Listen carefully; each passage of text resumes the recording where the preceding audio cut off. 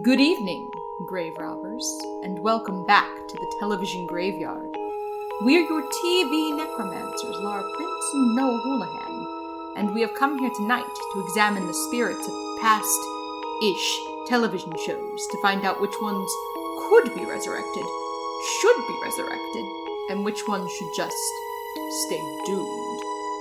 This is a podcast in which we will analyze the history, the hype, and the aftermath of shows that ran only one season, including some that ran only one episode. With me, as always, is TV's Noah Houlihan. She's twerk dying. So, for this week, we would like to apologize. Yes, we have some business we must attend to here before we get started, because it is a very special episode. Due to popular demand, we decided that we were going to extend YouTube Red, YouTube Original Month, kind of. And it was a fifth week. So we decided that we were going to look at Season 1 of Escape the Night. Now, Escape the Night ran more than one season. So this will be the first time that we covered something that ran more than one season. But there's a lot of demand for our opinions on it because of what we said about things like Whodunit and The Quest. Unfortunately, the moment we made that decision, Season 5 of Escape the Night was canceled. Yes, it was canceled because of COVID, because they couldn't film Season 2.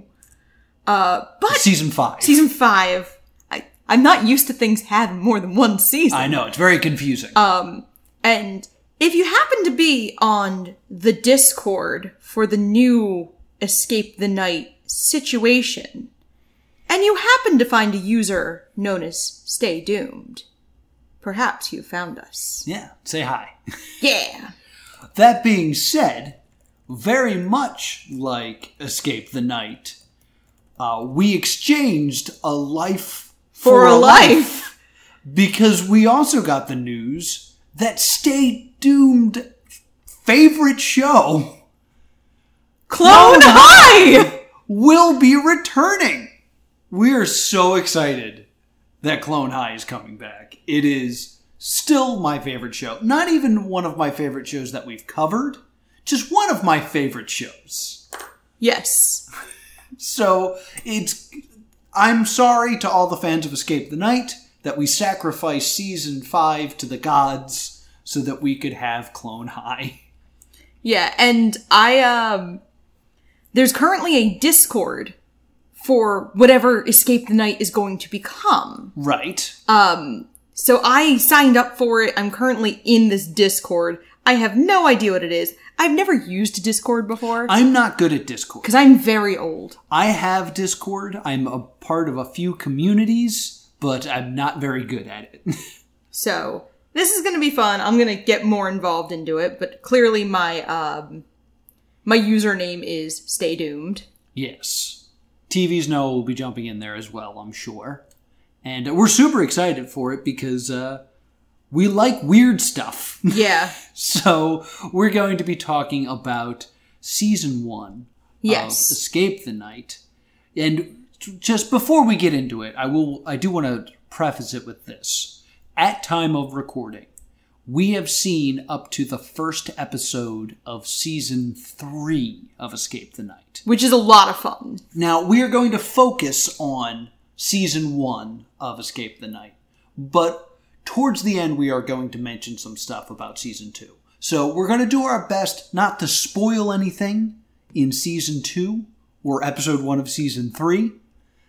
Just out of fairness to our listeners who may have only watched Season 1 so that they could take part in this conversation with us. Yes. But I just wanted to say at the end, we'll throw out some stuff about Season 2 and our thoughts there. We're not going to go episode by episode or anything like that, but we'll save that for later on.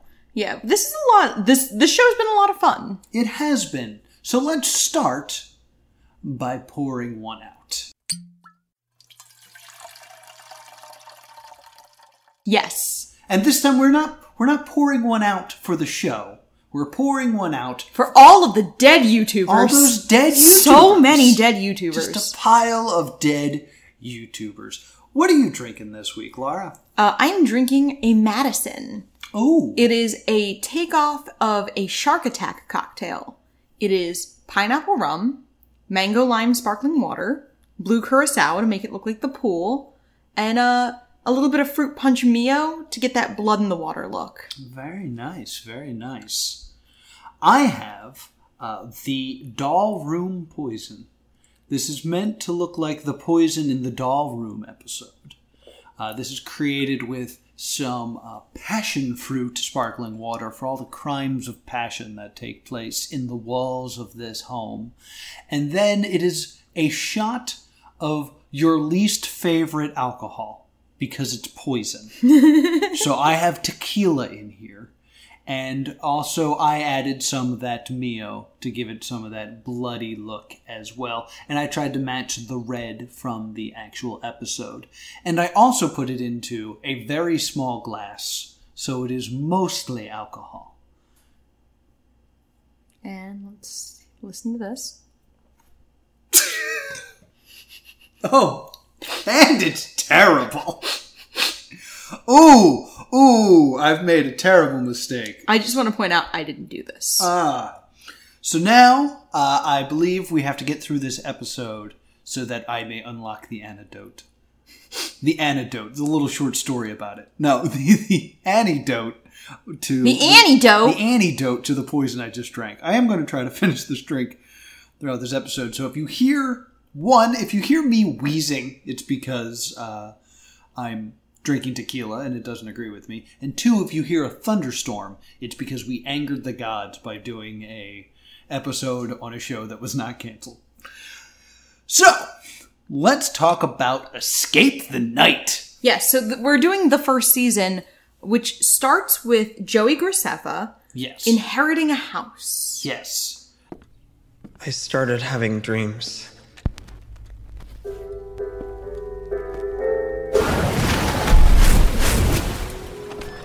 About a house that was built without hands. And then one day I received a letter and it became mine. Life had been breathed into a fantasy.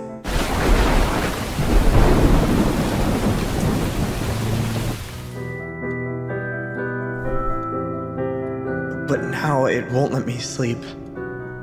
Until I invite others.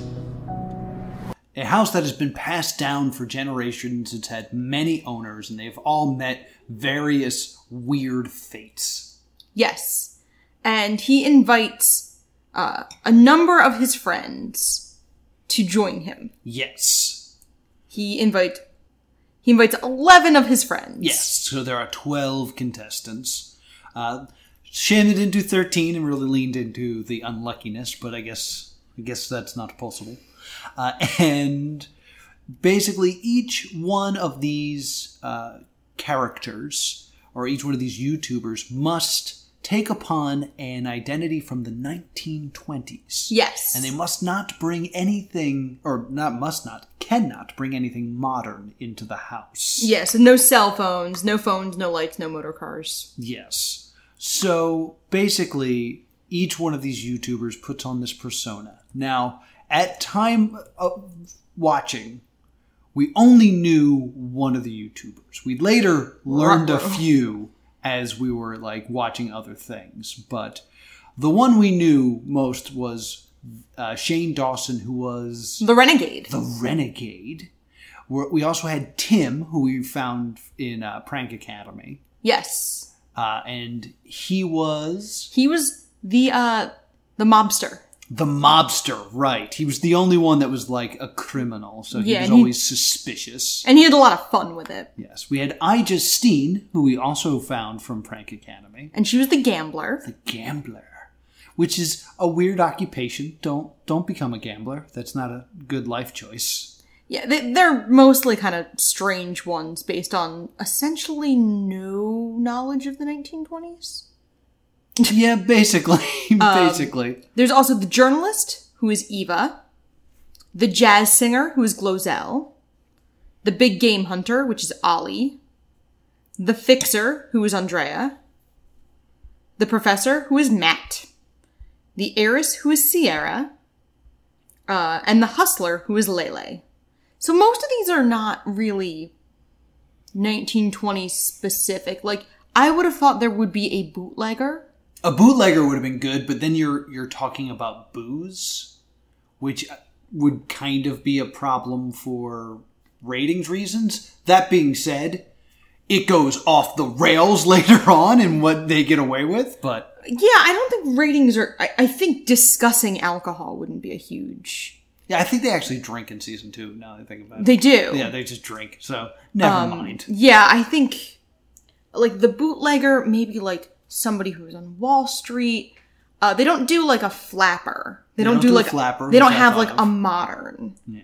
The people who pass for the moderns are the fixer, the heiress, and they have these, they have these costumes that are very much romanticized versions of 1920s costumes. Right. They used, like, modern fabric to try to make them a little more comfortable. Yes. So they kind of did a very stylized look. Yeah, it kind of reminded me of the Great Gatsby movie that they made. The Baz Luhrmann one. Yes, where the music was, I feel like it was the Black Eyed Peas, but it was all like their version of 1920s music, so it felt off and evil. Yes. So there's just like, it's one of those like very subtle things that if you know anything about 1920s history, it's off, it's almost like Uncanny Valley, where it's like, there's something off about it, but can't quite put my finger on it. Very cool. Very well stylized. Yes. So shout outs to the costume department. And we haven't even gotten into the cool stuff. Yeah, I will say, this is definitely the highest budget show we watched for YouTube. And this is not a spoiler for any season. Season 2 clearly has more money. Yes. And from just watching the first episode of season 3, they have somehow more money. Yeah. Like, this looks like one of the higher budget shows we've seen, and it clearly is a good proof of concept because they clearly up the ante in the other seasons. So we have all these house guests kind of enter into this house, and they kind of think it's fun, and the weird thing about this is no one is really their character. It's not like, I am the renegade. It's always, I'm playing the renegade. Yes. So, they're told to stay in one room. Yeah, they all are, like, going to the parlor. Yes. But Shane... And Eva. They venture elsewhere.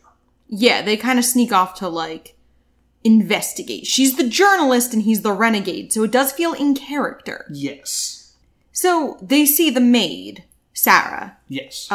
Who's definitely not suspicious at all. No, the most suspicious maid ever.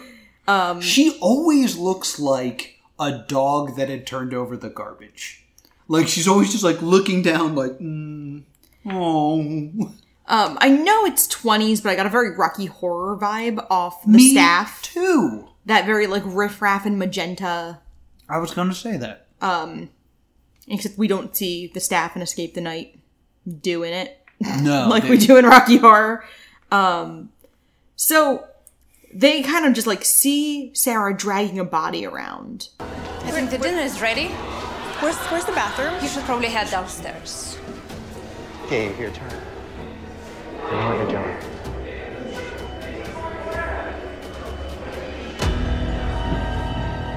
And they were like, oh, poopy. And then they go back to the other room and they're like, we didn't see anything. Yeah, they decide not to share this information with anybody. To the point where I felt like maybe at this point they were going to do like a Sleep No More type thing where like they could explore the house and you could see different things depending on where you were in the house. Like the house being a living or like Sleep No More, if you're not familiar with it, is a retelling of Macbeth. Yes. And you kind of are, it's a self-guided tour through the house. And you just the play happens wherever you happen to be. Yeah, if you choose not to look at it, that's kind of on you. And you could end up on one-on-one scenes. You could end up seeing things no one else sees. Yeah, Sleep No More is an interesting comparison to this. And when Shane and Eva see this, my assumption is that they're going in that direction. Of, like, anytime somebody scatters off from the group, they might see something. Right. I thought it was going to be, like, whodunity in that way. Of, you could separate, you could find stuff, you could withhold information from others. Remember that, because it never comes into play. Because that's not a mechanic of this game. Right. You can't really hide information from people. But we don't know how the game works at this point. And neither do they. They really don't. This is very important, and I guess this is as good a time as any to kind of bring up, like, this element of the gameplay. When we did Whodunit, in our research we found that every member of the cast was approached to be the killer. So, they knew full well going in that this was going to be a murder mystery show. And one of the people playing is the killer, and they're going to have to try to figure it out. Right.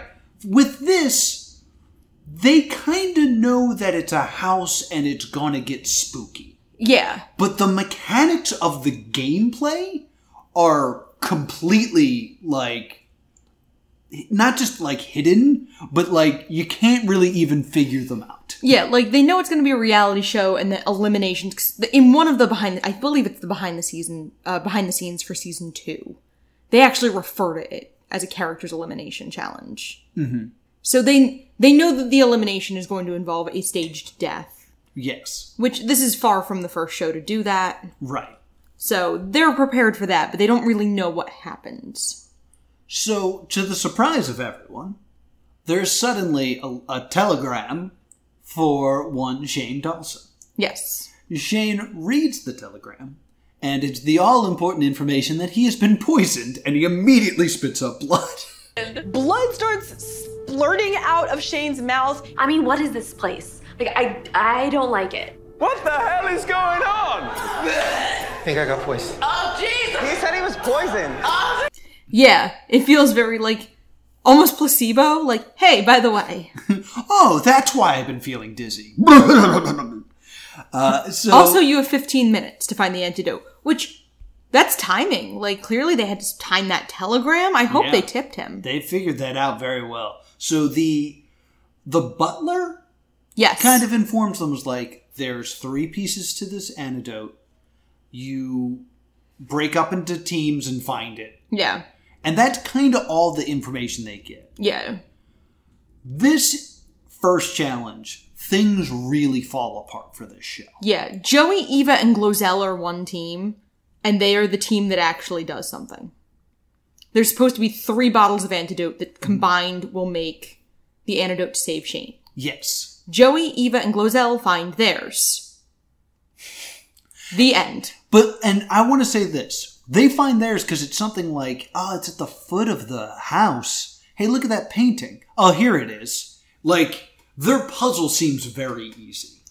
Yeah, and Eva in this season and Liza next season are very similar to one another in that they are just, like, touching stuff, breaking stuff. Yes. Like, the other teams... They're not shy about it. The other teams, I can't even tell you what they need to solve. All I know is it's very complicated, and they're not getting it. Right. And it's one of those things where they solve part of the puzzle, they open something, and then there's more. Yeah. Like, Joe was just like, I found it. Thing said it was here and it's here. Yeah. They're trying to unlock boxes, and there's like some sort of blind maze that they have to do. Yeah, Joey's role in the show is confusing at this point as well. Yes. I say at this point, and by this point I mean season 1. Yes. And most of season 2. Well, let me finish what I'm saying about this puzzle. Right. Because we're as audience members are supposed to be worried about Shane. Because his life is on the line. Yes. The people playing the game do not care about Shane. No. Come on, guys. Shane is like dying. Shane. Oh, crap. Shane's like coughing up blood. I'm really concerned about him. I look over and everyone's just eating their food still, not really bothered about what's happening. But this guy is dying. Because this suffers from this problem where everyone's trying to be the YouTube star. Everyone's trying to be the breakout star. Yes. So there's a lot of talking over each other, like I talked about in the Matt Pat episode, where I'm like, what are they even saying?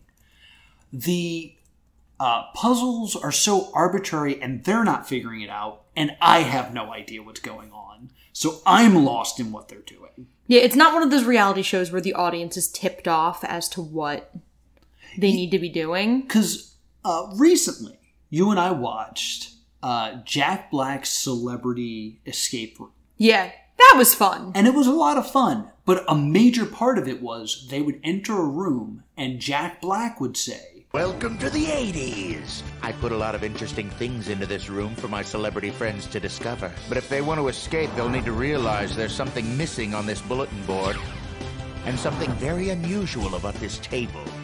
Solve these 2 puzzles and they'll raise $30,000 and they'll enter a new room." So at least we go in going, okay, we know what needs to be accomplished, and they don't. And we can watch them kind of discover it. And it provides that, like, horror movie-esque, like, oh my god, Adam Scott, go in the locker. Like, yes. Instead of this, we're like, I don't know what I should be yelling at them to do.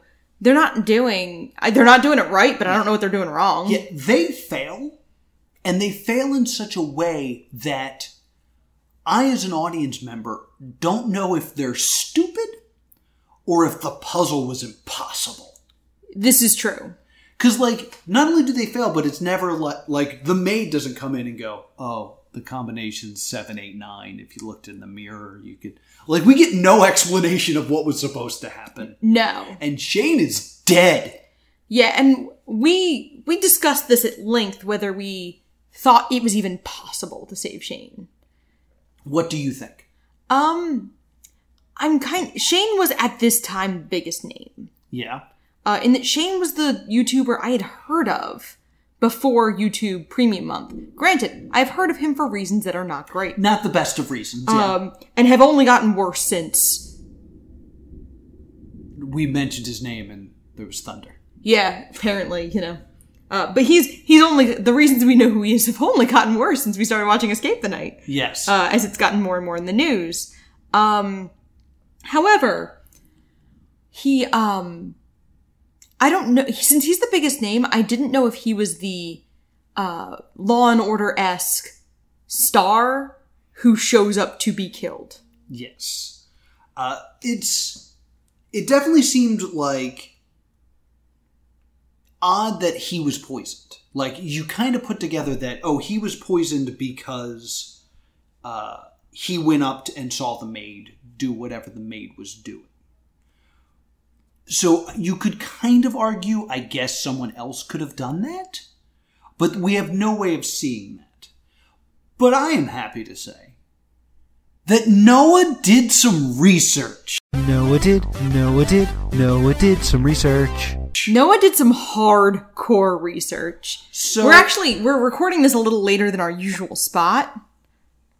So shout out to Grave Robber M. He's the one who gave us the gift card to YouTube Red. And we have been talking a little bit about this show. He really wanted us to do Escape the Night. And he mentioned something that he found out about the show. And I was like, wow, that's interesting. How did you find that out? He was like, oh, I just messaged Adam Lawson, who co-wrote the show.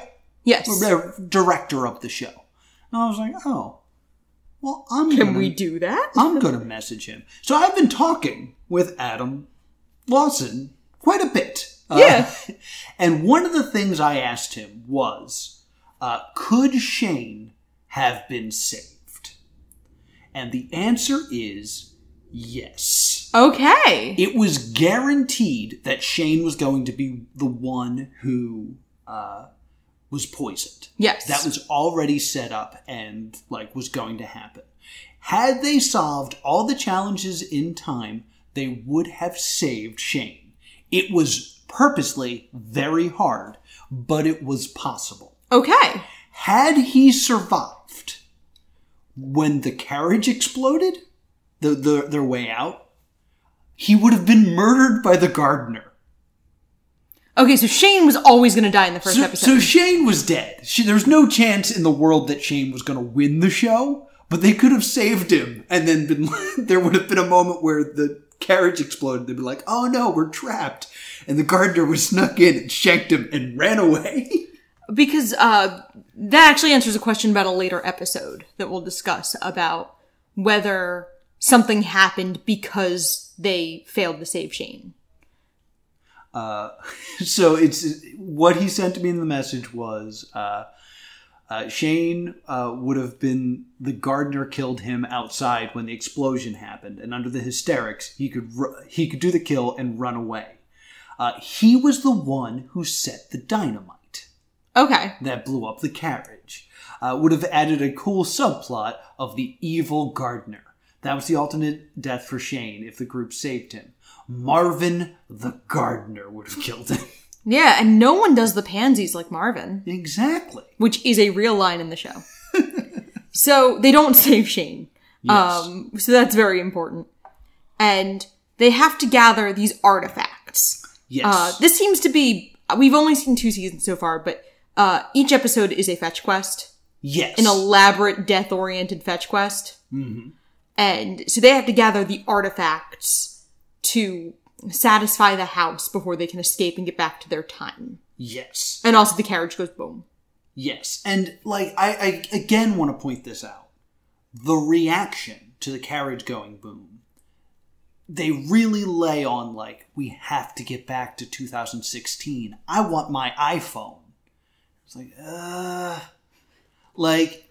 they're again portraying their characters instead of being those characters. And sidebar, knowing what you know about 2016, do you really want to go back to 2016? It's like coming back to 2020. I think I'd rather go to 2016 than 2020. But could you imagine, Escape the Night Season 5 would have been them being like, no, we're staying. You know. The next season of Escape the Night takes place in 2020. And they're like, there will not be a next year if we don't escape. Adam Lawson will help you work on this. Yeah, we have tons of ideas. Hire us. Shoot your shot. Yes. So, the next episode is The Ungodly Machine. And this is the first one where we see the pre-episode cinematic. Yes. I say cinematic because it does feel like a cutscene. Yeah. It feels very video gamey. Before the level, here's a little video to get you in mind of what's going on. And it's this terrifying machine that kills these 2 test subjects. Yes. And then brings to life this terrifying monster. Now, am I wrong? Or do we not see this monster ever again? You know, I literally just had that thought. Because the monster's super cool. He has, that Wolverine Origins entrance where he, pops out of a water casket and is like, ha-sha-sha! But then I was like, did they fight them? I don't remember this ever coming up again. No, I guess we just, have that monster hanging around. I wonder if that monster was, in case of problem, break glass, that the monster could just kill somebody. Yeah, it is quite possible that there was some subplot that they just didn't get to. Yeah. So they do, so we get this setup of what the Ungodly Machine is. Yes. And then, they find out they have to get their clue through the spirit board when we get back to the 1920s and the group that's in the house. Mm-hmm. So we have to get the spirit board, which is a special effect. Yes. So to me, that's just a producer screaming from off camera. I think that the spirit board is gimmicked. Yeah. And I like this as a mechanic because in a later episode, they get stuck. And they're like, let's go ask the spirit board. And the spirit board gives them a hint. And I was like, this is a really cool escape the room mechanic. Yeah, it's the guy in the escape room who goes over the loudspeaker and yells at you. Yeah, it's just like, maybe they'll open all the drawers. Not that I would know what that's like because I've never had to get a hint in an escape room. We're really good at Escape the Rooms, guys. I really am. Like, it's a lot of fun. So it spells out books. So they need to find all these books to get the code. And then they have to play a chessboard in a specific arrangement. These are really good escape the room puzzles. Yes. And we do find out in the special features, that was the behind the scenes episode, that they did in fact hire these escape the room experts. Yes. To build everything. Yes. And it is brilliantly built. But I have some other issues with it that I'll bring up later. So they unlock the cabinet and they get this note that they have to go to the basement and unleash the ungodly machine. Yes. Another thing with this show, unlike most reality shows, especially most reality shows that center around elimination, these only run 23 minutes. These are quick. Yes, most reality shows with eliminations are an hour. Yes. But like running 23 minutes, if this was on TV with commercials, this would be a half-hour show. Like a nice, good TV. And I find it fascinating that they still did 23 minutes on average for an episode. Yeah. Like, it could eventually run on a television show, unedited. It could. They run between like 23 and 26 minutes or so. Yeah. A couple of them are a little longer, especially in later seasons. I would say the one thing that, from a normal reality show, that is missing in this show is downtime conversation. Yes. Because basically any of these elimination shows, like your Survivors or your Big Brothers or anything like that, there's kind of three areas. There's challenge. Yes. There's elimination. And then there's shooting the breeze. Strategizing, infighting, and that stuff. There's no time for that in this show because they're always in the house dealing with it. And it's inevitable. It's the best part of Daisy of Love. Is the infighting, yes. Strategizing, them just messing around and like peeing in people's shoes. And I think it is a little detrimental to the show. Really? That we don't have... I think each episode could be a couple minutes. I don't think it needs to run an hour. I really like how this show is paced. I think 2 or 3 more minutes because these first few deaths don't feel consequential. And it's because I'm not a huge YouTube watcher of the people who are featured in this season. In later seasons, we start hitting more people I know. Right. I don't know a lot of the season 1 people, so I don't already have an existing relationship with them. Yeah, I think that's part of like what they're going for with the show is the assumption you know and care about these people already. Yeah, so some of them just feel like chum. Yeah, so it takes a while for us as people who are not familiar with these characters to like kind of care about them and be upset that they're gone. Yeah. So, the way they do eliminations on the show, because this is the first elimination, is there is a vote. You each put in a tarot card that symbolizes another player. Is it tarot cards in the first season, or do they just write on it? They just write it on it. In the second season, it's a tarot card, you're right. Yeah, it's a little clearer. In the second season, they have more money to print nice tarot cards for every character. Because I want to talk about this specifically. Okay. The way it is phrased is 2 must be chosen by vote. Yeah. You all write down names and 2 will be chosen. That wording is very confusing because it is not true. Yes. What it makes it sound like is 2 will be, the 2 with the most votes will be put into the challenge. What you're actually doing is taking someone's name and putting it into a hat, and then 2 will be randomly chosen. So if you have an alliance, yes, and you're like, all right, all 5 of us are going to vote for Joey, the chances of Joey going in are high, but not guaranteed. Now, do you happen to know whether the votes were fair? I do. Is this something you want to tell me yet, or do you want to wait? I can tell you right now. All right. The random draw for who goes into the challenge was completely fair. Okay. It was not staged at all. Not gimmicked, Not gimmicked in any way. Because one of the questions I specifically asked was Joey protected in any way? Because it is, in fact, Joey's show. And it does seem super sketch that he is usually not in danger. And the response I got back was, Joey could have lost at any time. He was really good at convincing people not to write down his name. So that was, in fact, completely fair. I was surprised. I am desperate to buy this man a beer now. Like Adam Lawson, I will buy you a beer. Let's talk. And because I want to bring up another reality show that we might actually cover because it ran one season. There was a reality show that ran on Fox Kids. Okay. Hosted by my man, J.D. Roth. And it was called Moolah Beach. Oh, I remember this. Yes, and the way Moolah Beach worked was, at elimination, there would be a challenge. And you were in co-ed teams, and you would compete in the challenge. If you got first place, you received 10 idols. If you came in second place, you only got 5. Third got 4. Fourth got 3, all the way down to just 1.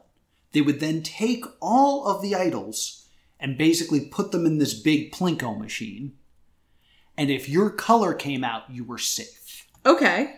So it all came down to random draw. Now, granted, if you came in first place, you had double the amount of idols than all the other teams. So it was more likely that your team was going to stay.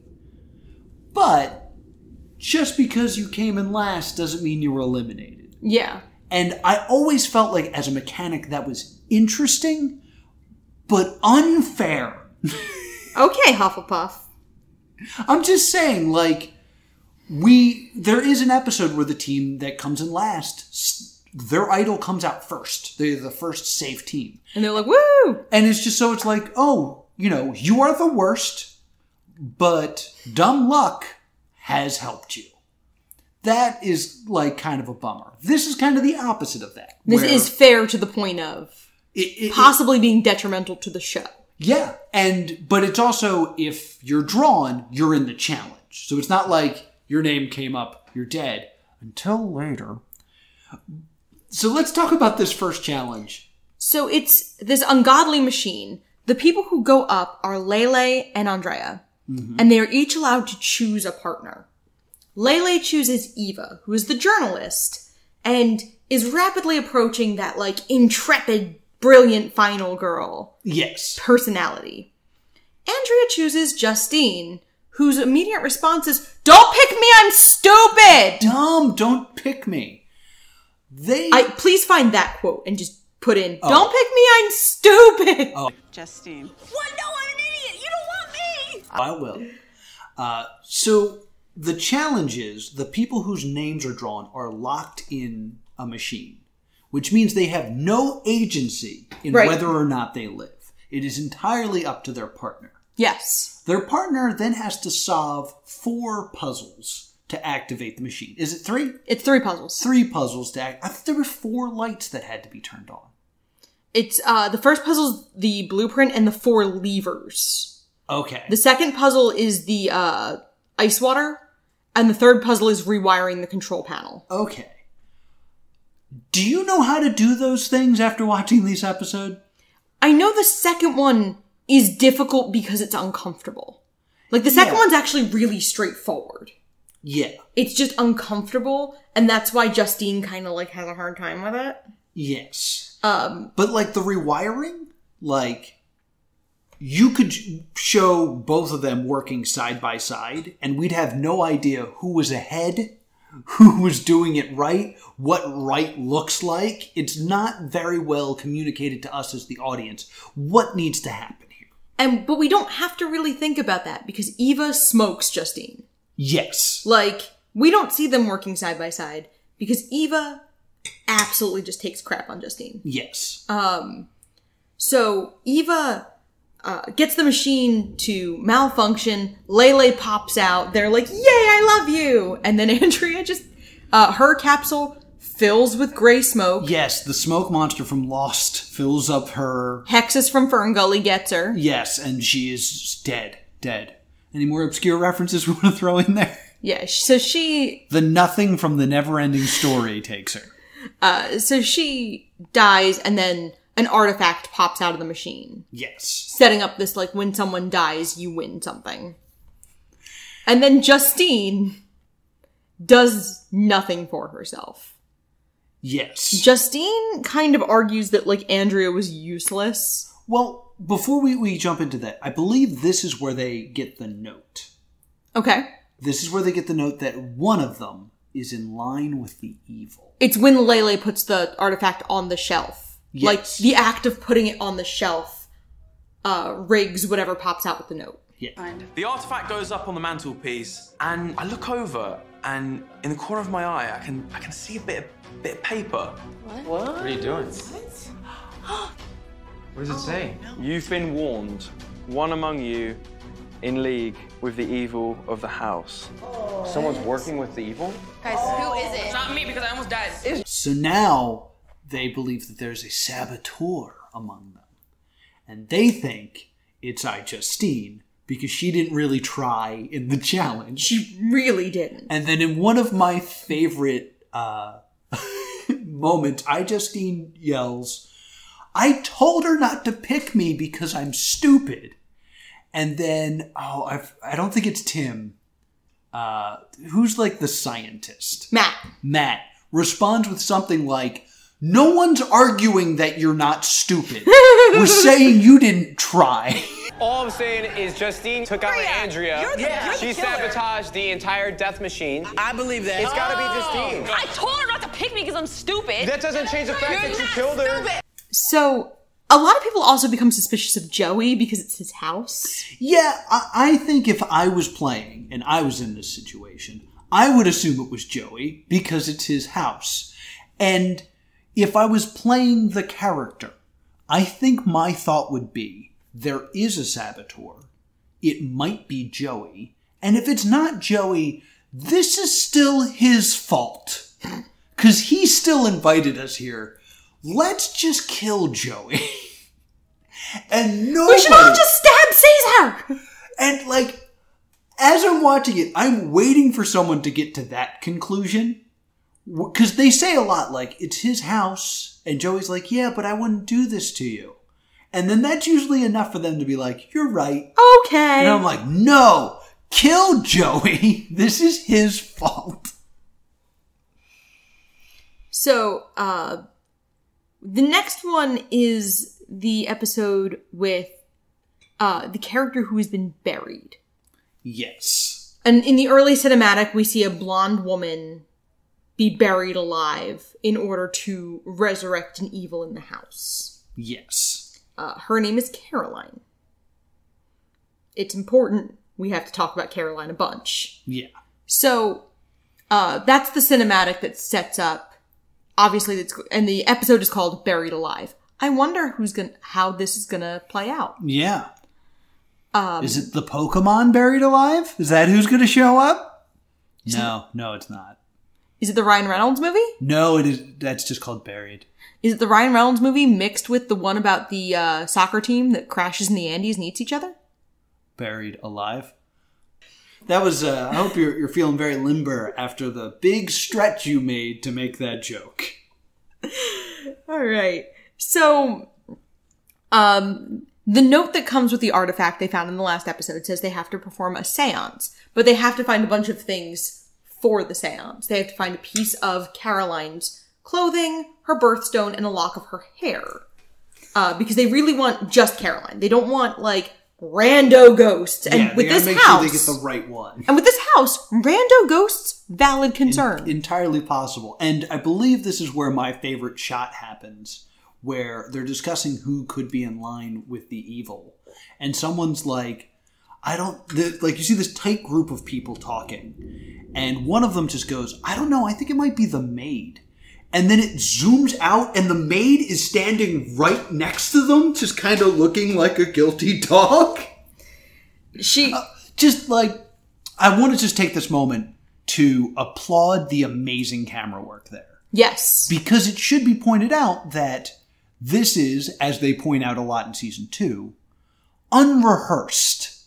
Unscripted. Unrehearsed. So, like, catching those moments when it's during gameplay, because I'm sure there was, like, reshoots for, like, story elements. Yeah. But when it's, like, during gameplay, those, like, live moments, they're very well shot. The crew and, like, the designers of this show earn their money. Because, like, this entire time, they're running around this mansion, being unpredictable, like, making silly jokes. I don't think through this entire show we ever spot a cameraman. No, we never do. Impressive. And also, they filmed 2 episodes a day. Right. 2 episodes a night. And between episodes, they had to flip the house. Yes, they had to reset everything for the next set of insane clues. And there's an episode in season 2 where they're clearly flipping the house in real time. The gingerbread episode when they have to follow trails of candy, they're clearly resetting those trails in real time. Yeah, so that they have... So they're, like, the production behind this is insane. Yes. So they have to perform the seance. So they find all these things, and the groups are Joey, Justine, and Ollie, Tim, Lele, and Glozell, and Matt, Sierra, and Eva. And they run around, they find everything, and they get a picture on how to do a seance. Yes. And they're like, well, who's gonna get possessed? And Sarah's like, ooh, me! I think we also need to talk about the massive amount of failing they do in, like, trying to follow a diagram. Oh my god. Because there's a lot of, like, they're trying to, like, draw with salt, and they're like, shouldn't that line be behind? All right. And they're, like, moving handfuls of salt. This is fun. It is. And this is a trend, not with just this cast, but both seasons we've seen so far. Anytime they have to follow a diagram, they're gonna have a bad time. Yes. So Sarah agrees to be the conduit for Caroline's spirit. Yes. Almost like they had to pick somebody who would know what line she needed to say. Yeah. Yeah, exactly. And they find out that to hide the artifact, Caroline had been buried alive. So to recover the artifact, they would have to bury someone alive. So they get the key and they find the coffin. Well, at the time, they're lied to, and they're like, all you gotta do is dig it up, and it's fine. Yes. Just dig it up. It's cool. And then when they dig it up, they're like, so I lied to you. Someone will have to be buried alive. That's right. The note about having to bury someone alive is in the coffin. Yes. So when they open the coffin, they expect to find the artifact. Because they don't know how the show works yet. Right. Because this is only the second elimination. And for this one, there's no challenge. It's just, hey, we're going to vote. And again, it's not really a vote. It's a random draw based on who you vote for. However, everyone's still pretty mad at Justine. Yes. So she is probably close to unanimously thrown in the bin. And she is the one who gets voted to be buried alive. And she dies horribly. Screaming. Well, what's especially great about this is they have to do the burying. Yeah. So, like, she's screaming. They're like, we gotta do it. Just throw more dirt on it. And the only person who's kind of against this, besides Justine, who's not stoked, is Joey. Yeah. Joey's screaming like, this is sick. I hate this. So if you're worried that they're both in league with the house, like, if they're both in league with the house, they are each other's only ally at this point. And there's one great moment where they're all burying Justine, and she's screaming and banging against the coffin. And they're like, Joey, we all have to do it. He's like, no, I won't bury my friends. Like, we all have to do it. And he just kind of grabs a handful of dirt and just goes, there, I helped. Yeah, this is the first, and because we didn't really have enough time to know Andrea, this is the first death that feels like the logical conclusion to a storyline. Mm-hmm. Like, well, we don't know if the saboteur was Justine, but now she's dead. Yeah. Because, like, she's screaming, and then it goes silent. And then they get the artifact. And then they're like, all right, time to go. was like, you have the artifact. Why don't you just dig her back up? It takes longer than that to die of asphyxiation. Yeah, she probably just got tired. You probably... No? Just gonna leave her in the ground? Okay. Yep. I know it's the show, but... This is one of the only ones that feels like they could have cheated it. Yeah, and... Most of them don't feel like you could have cheated it in any way. This is not something I asked my new best friend about, but I am curious to know more about this particular moment, because it's suspicious that there's no challenge. It's just like, yeah, you gotta vote, and that's the end of it. I mean, I just realized something about season 2 that's reflective of this, that's interesting. But there are a couple throughout the show at large where there really isn't a vote. Or there really isn't a challenge. It's just like, it feels arbitrary, and I think it's to keep you on your toes. Yes. It's to keep you from assuming that you could still win if your name comes up. Yeah. Now, I will say at this point, I'm enjoying the show. Yes. I'm enjoying what I'm watching, but I'm very turned off by the gameplay. Because I immediately go, oh, well, now I don't want to be on this show. Because, like... It feels arbitrary. It feels very total drama island on how you get eliminated. So I was like, all right, so, like, fun show, I'm entertained, game theory-wise, not super feeling it. Yeah. I hold the right to change my opinion as we go through more episodes. So, the 4th episode starts with an effectively creepy cinematic of a serial killer who has sat this family down to family dinner. And he is clearly going to kill this family and make them into mannequins. That's like his thing. Mm-hmm. So that's the animatic we get at the beginning. So it sets up this like creepy doll mannequin. This season loves creepy dolls. Yes. This entire, like, season kind of reminds me of, like, season 1 of American Horror Story. Yes. Where there are a few monsters that we're going to get into later, but most of the stories that we learn about this house come from this place of person who was just so evil that it took a supernatural form. Yes. Like, their evil acts were just so vile that the energy from them have created something terrible. Yes. And that's what we get in this doll episode. Yes. Or not dolls. We'll get to dolls later. Mannequin episode. So, Justine's dead, and Joey is still distraught. Glozell kind of thinks that he's faking it. Like, yes. That he's really hamming it up. We buried Justine, but you were acting like you were just so sad, and I just don't believe that you were really so sad. Why? I didn't buy the act at all, Joey. You didn't buy my not at act? all. This is my friend. She was my friend. I don't believe that. I don't believe it at all. You know, my intuition now is telling me that Joey has got to be in on this. Yeah, at this point, Glozell is my favorite character because she wants to kill Joey. This is his house, and it is his fault, and we should murder him. Yes, that's entirely her... No, that was Noah talking. Glozell just agrees. Fair, okay. So they find this box they find with the artifact, and they break the rule of escape the rooms. And they break it. Yeah. Because I laugh because there's definitely a moment where they're trying to figure out if they're allowed to break it. Yes. And then eventually they smash it and they find the next clue. But they definitely have that moment of like, are we allowed to break it? This is where they're smashing globes?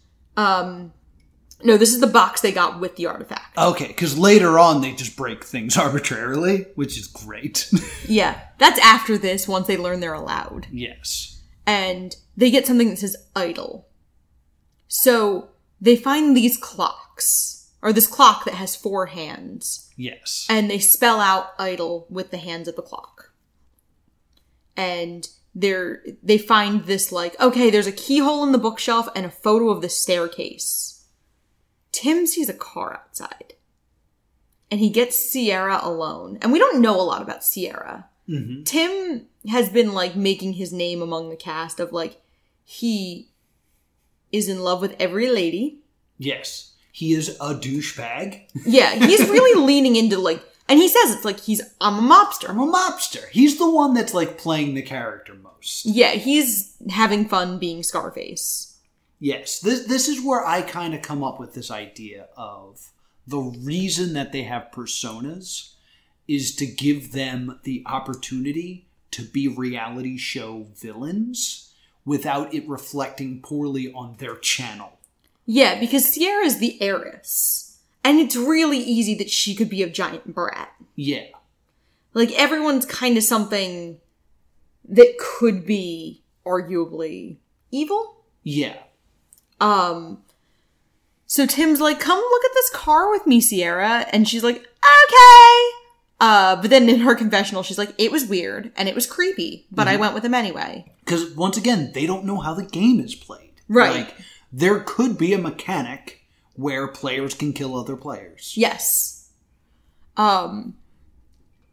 So they the rest of the group finds the room full of mannequins. And then they're like, where are Tim and Sierra? And they kind of do this really good car puzzle. Where they go into the glove box, because that's the first place you would go in a car. Yes. Never gloves in there. And there's like a note that says like, slow down. So they find a key by the brake pedal.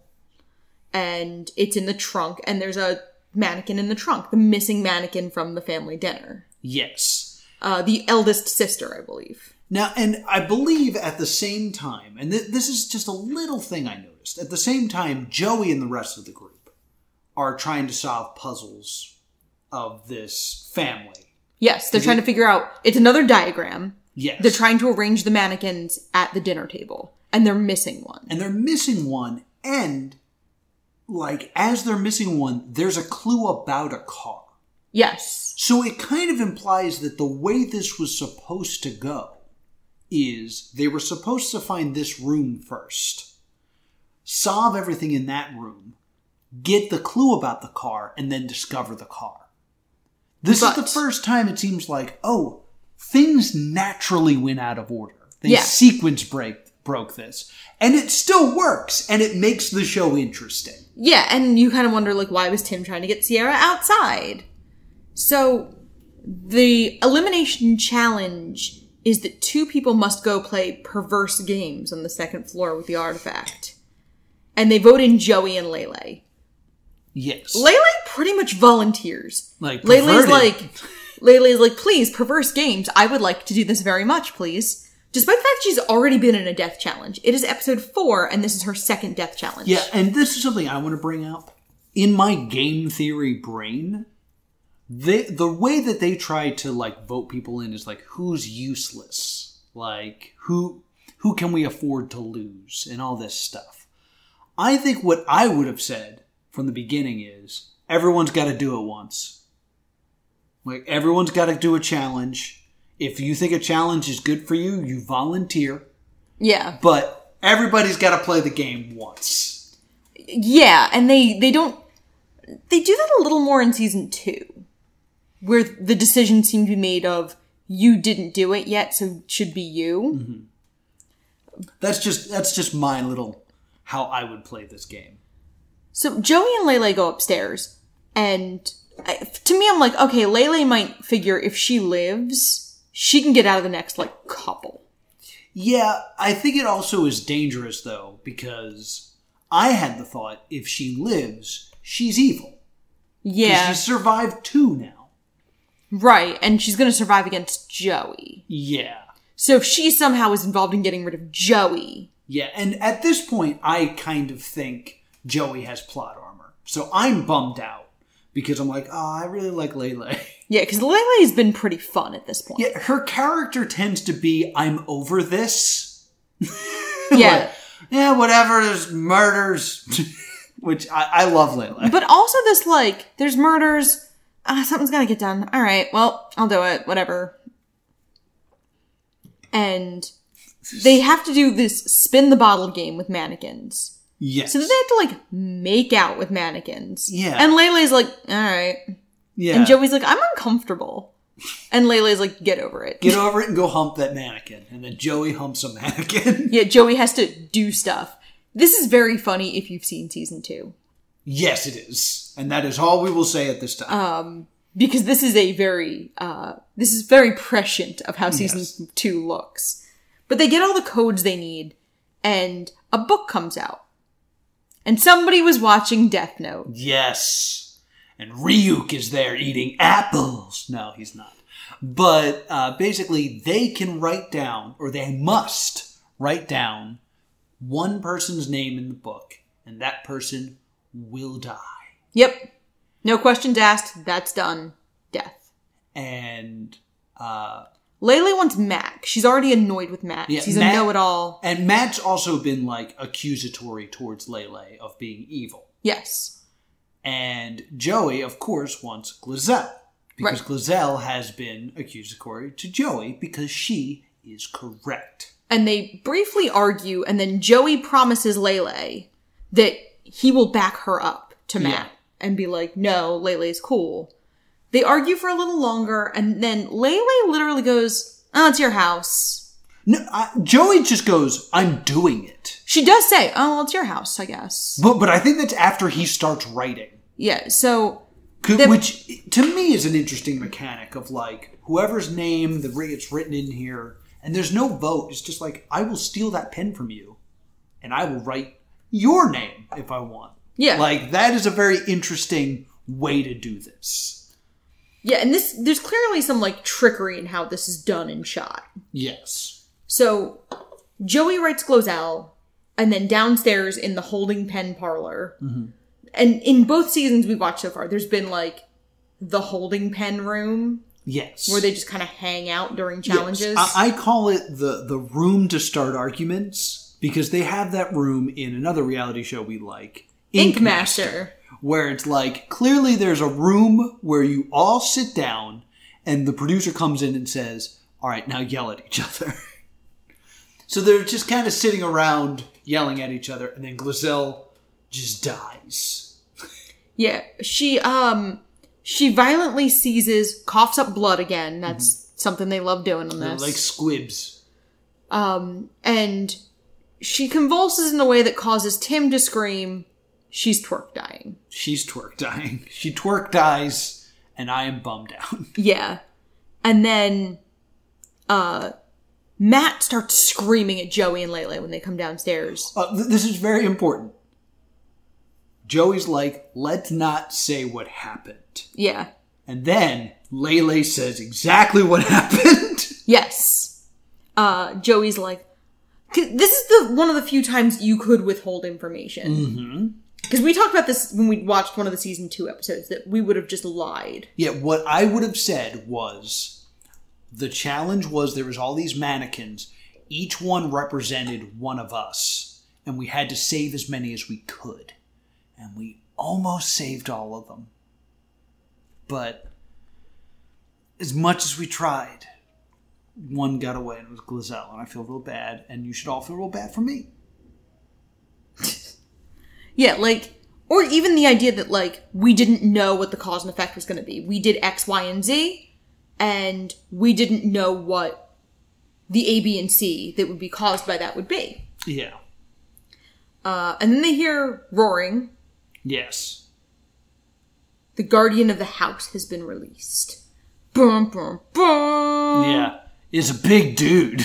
Yeah. He a big boy. And his name is Sam. Sam the Guardian. Hey, it's me, it's Sam.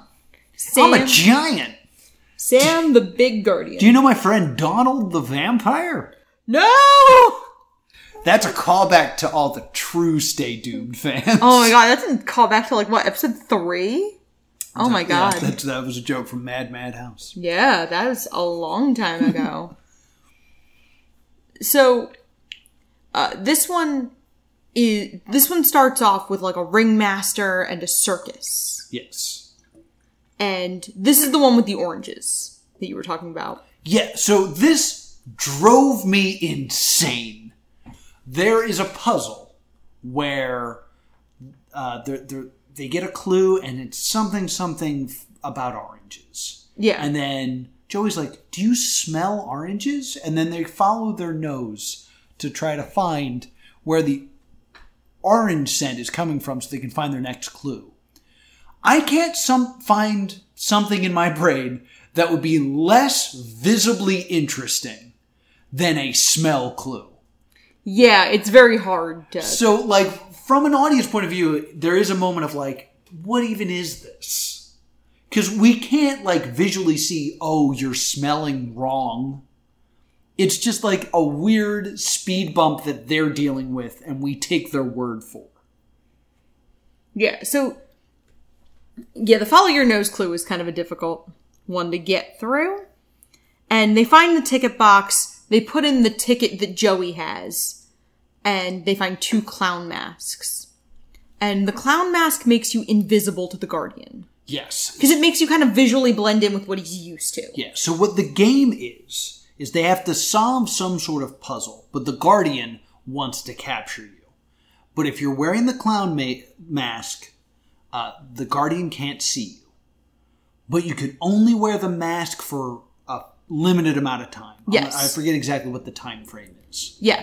So they're all kind of in this safe zone. And there's a spot where you can do like mask transfers. Yes. And they're trying to solve this puzzle under a time limit. And this is where they introduce this mechanic where if you're captured, you kind of like Thanos... You get dusted. Away, yeah. And which is very confusing. Because this is a show where death is elimination.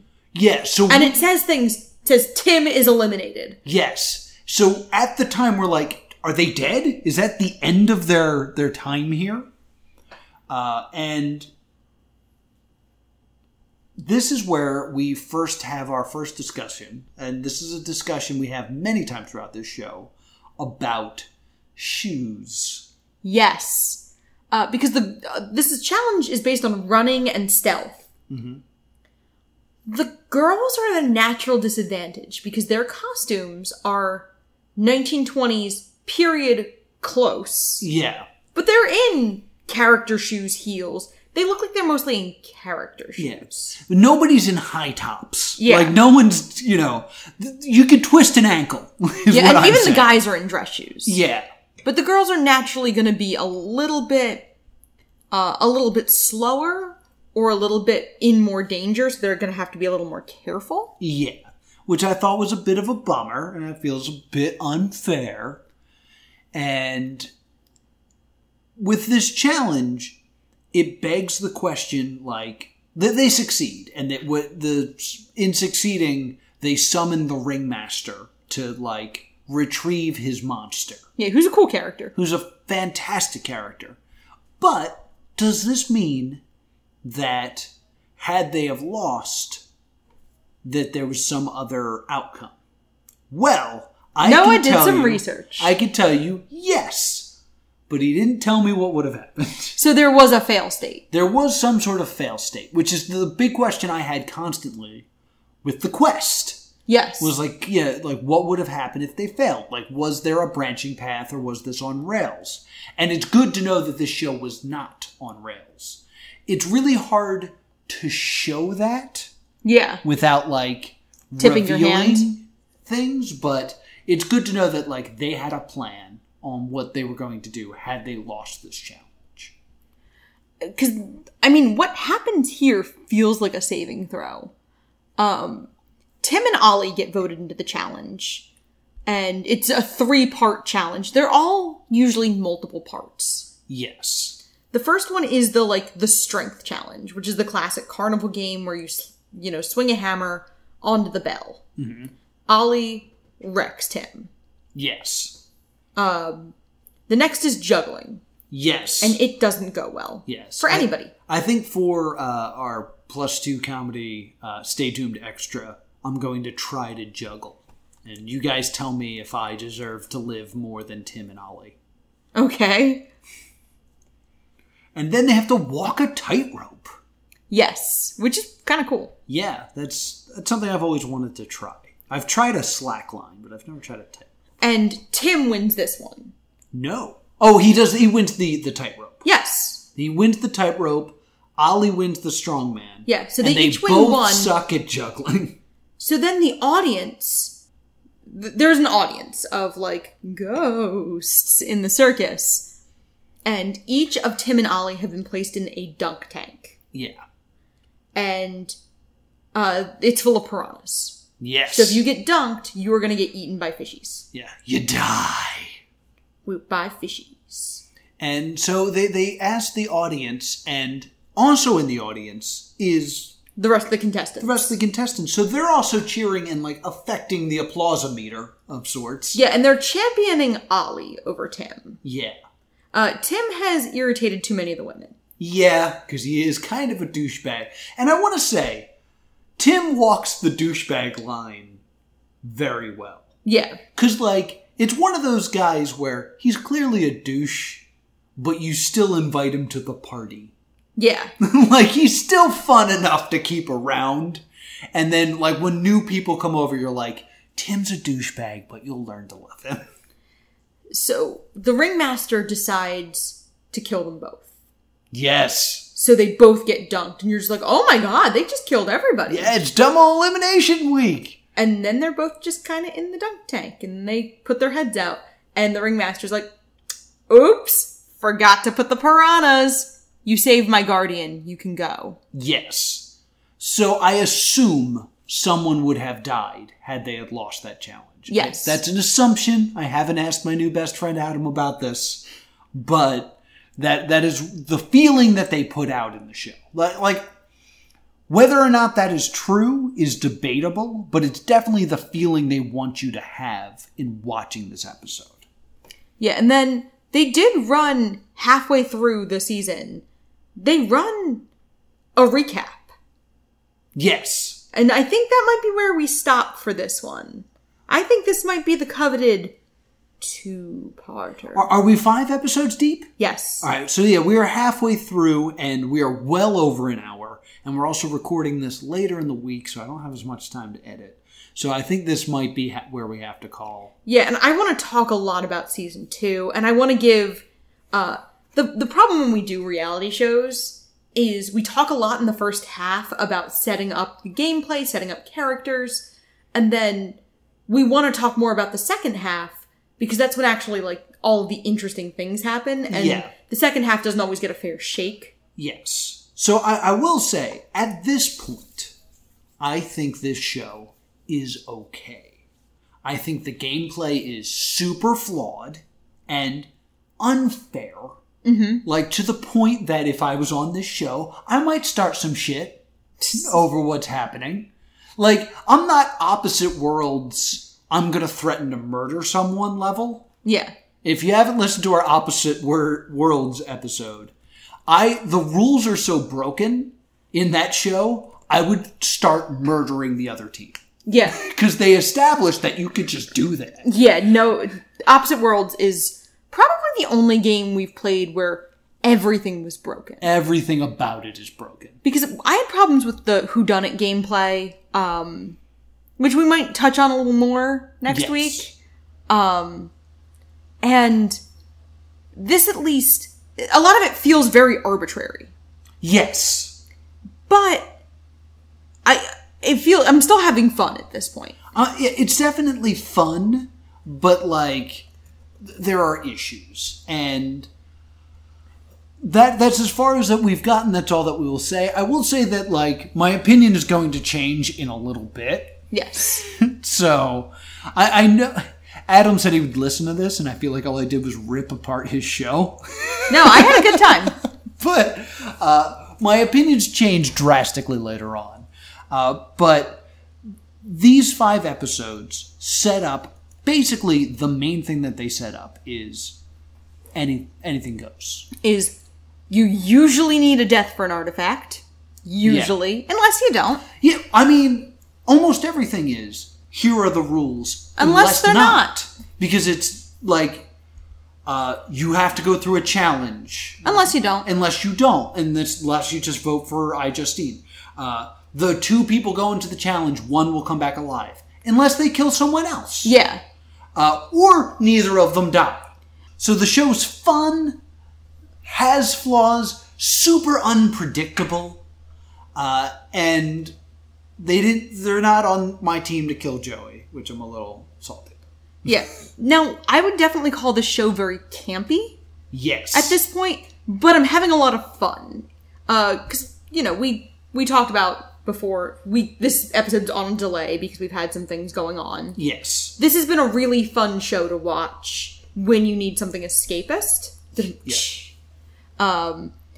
We're using Escape the Night to escape our problems. Yes. And I will end by saying this. Where do they go to sign up for the updates about Season 5? Air quotes, Season 5.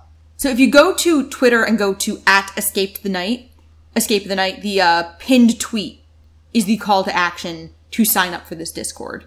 The official announcement is going to be today, the day this show drops. Really? Yes. Because since I got to talk to Adam Lawson, I immediately was like, I'm really enjoying the show. Is there anything that you can tell us about Season 5? And he responded, on this, I must remain silent. And then my phone got really hot. So, I don't know what's happening. I'm on the Discord. My username is @StayDoomed. Yes, I'm @TV's Noah. By the time that this goes up, I should be involved in that Discord as well. And their Twitter account is dropping character intros of the different character archetypes from Season 1. Right. Now, they are very obviously not the exact likenesses of the YouTubers. For instance, the Gambler has red hair instead of iJustine's blonde hair. So they're clearly not meant to be iJustine as the Gambler. It's clearly meant to be the Gambler as her own entity. Yes, so the mystery should be revealed very, very soon. And I am so down. Yes, this looks like a lot of fun. So down that we're going to do another episode about the rest of Season 1 of Escape the Night, where we'll cover the rest of the show, a little bit of Season 2. And probably by that point, a little bit of Season 3. A little bit of Season 3, and, of course, give it a verdict. Yes. So, I would say, what are we watching next week? Escape the Night. It's more Escape the Night. Where can people find us, Laura? You can email us at thestaydoomedshow@gmail.com or on Facebook and Twitter @StayDoomed. And if you want to talk to me about how they should kill Joey, I'm @+2 Comedy on Twitter, and I'm @TV's Noah on Discord. And if you're looking to discuss gameplay, or if you happen to find me on the Discord, I'm @StayDoomed. Until next time, stay doomed.